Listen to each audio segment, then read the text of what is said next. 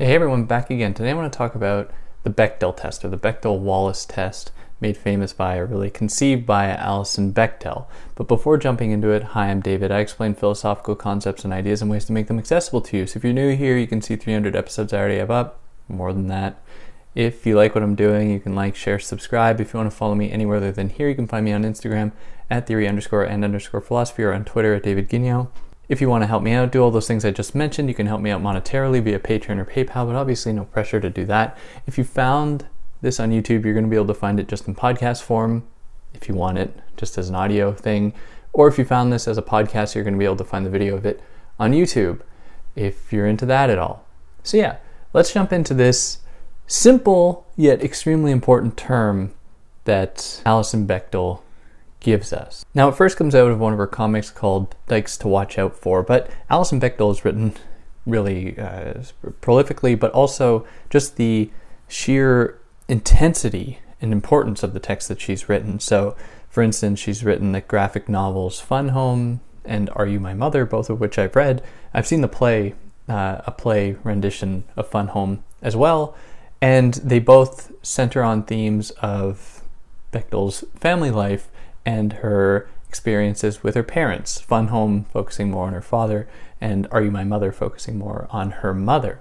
And they draw heavily upon psychoanalytic themes and other ideas like that, and maybe someday I'll do a more precise or specific exposition into those texts. But for now, from Dykes to Watch Out For, she gives us the idea that within cinema, but this can extend to all artistic production that includes humans, that there are very few examples of two women in a film talking with one another for something of an extended period of time about something other than a man. So the Bechdel test is just a test to assess whether two or more women in a movie or television series or anything, if two or more women talk with one another about someone or something that is not a man. That is, they're talking about something that relates to their lives. Now, there's the extra caveat that they should be named. So for example, you might see many films where two women will be like at a bar just talking about something as just kind of background noise, but you're able to make out the words. That wouldn't pass. Well, with this qualification that they have to be named, it wouldn't pass. That is, they are not integral to the story. They almost just serve as filler. So it's also called the Bechdel-Wallace test because she credits her friend Liz Wallace for helping her conceive this idea. Plus, she is also indebted to the work of Virginia Woolf, who has, in her own writing many years ago, about a century ago, was calling attention to this problem within the production of literature. That is, it would always center men and men's experiences at the expense of women, where women would be relegated to the background or meant to exist only as supporting roles for men. Now, it's amazing how few films actually pass this test. Most of the films that you've probably seen, especially big Hollywood films, fail this test miserably, in that the women in the film, if there even are women, will only exist as supporting roles for men. They will just tag along, essentially. And one movie that really comes to my mind is Gone Baby Gone, in which Michelle Monaghan's character is just like following around Casey Affleck like the whole time. It's very weird. She's like always there. She barely ever talks, and she just like follows him around. That, for some reason, that one just popped into my mind. But even if a film passes the test, that is, there are two women, and I don't actually know if Gone Baby Gone passes the test. There may be a moment in which she talks to another woman. But even if a film passes the Bechdel test, does not mean that it's like not a sexist movie. Films like Die Hard and Grease, for example, that are extremely sexist, are films that pass this test. So it's not in itself a test to determine whether or not a movie is sexist, or a TV show or whatever is sexist. It instead is just a general indication about the relative inactivity of women's roles within film or television. So it is not a catch-all to determine all possible sexist rhetoric or whether a film is sexist, but it will tell us whether or not a film includes women in an active role as their own characters, which in itself is actually not even true. I mean, there might be women who just talk briefly and the film will then pass the test, which signals just how low the bar really is.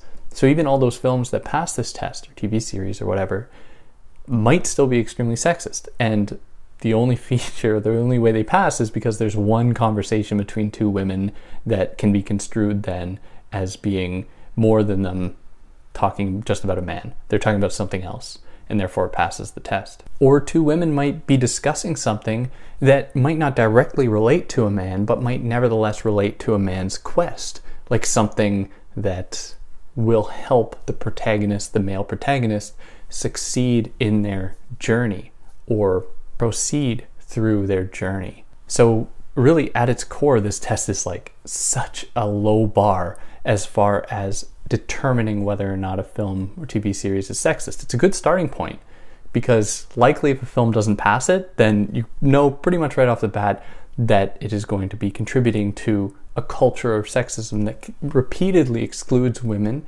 from active roles within film, rendering them or just relegating them to the status of supporters for male characters. Now, there have been some pushback to this test. That is, some people have suggested that, well, all that it is trying to do is push a social justice warrior agenda, just trying to include women, even though that's not what people actually want, or trying to force dialogue between women that, would seem unnatural or something. But that couldn't be further from the truth. What the test actually does instead is just show how deeply rooted unconscious biases within our society, within our world, that just seems naturally privileges male roles, male actors, male characters within film, even though, there's no natural reason for this. As far as I know, the first humans didn't have video cameras and weren't making films or writing down literature. It is something that has come about culturally, because there are many films that do pass, of course. So it's not like some kind of like biological imperative that people must follow where only men can occupy these roles. And the same applies not only to women, but to people of color.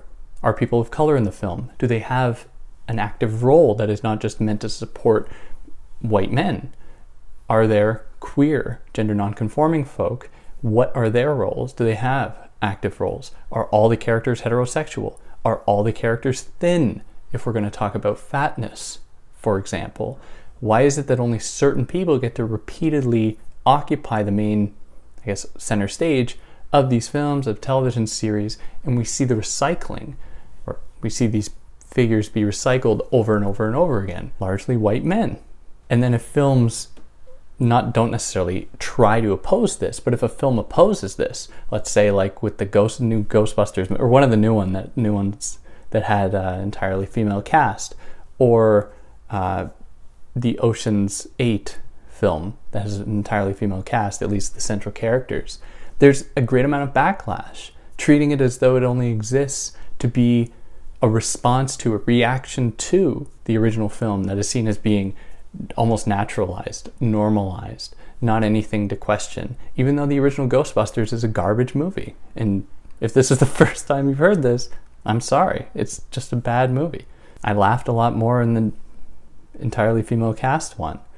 But in any case, whether or not that's your opinion doesn't really matter. The point being that there's just such resistance to trying to incorporate women in more active roles within film, treating it as though it is a forced development instead of just naturally reflecting the world.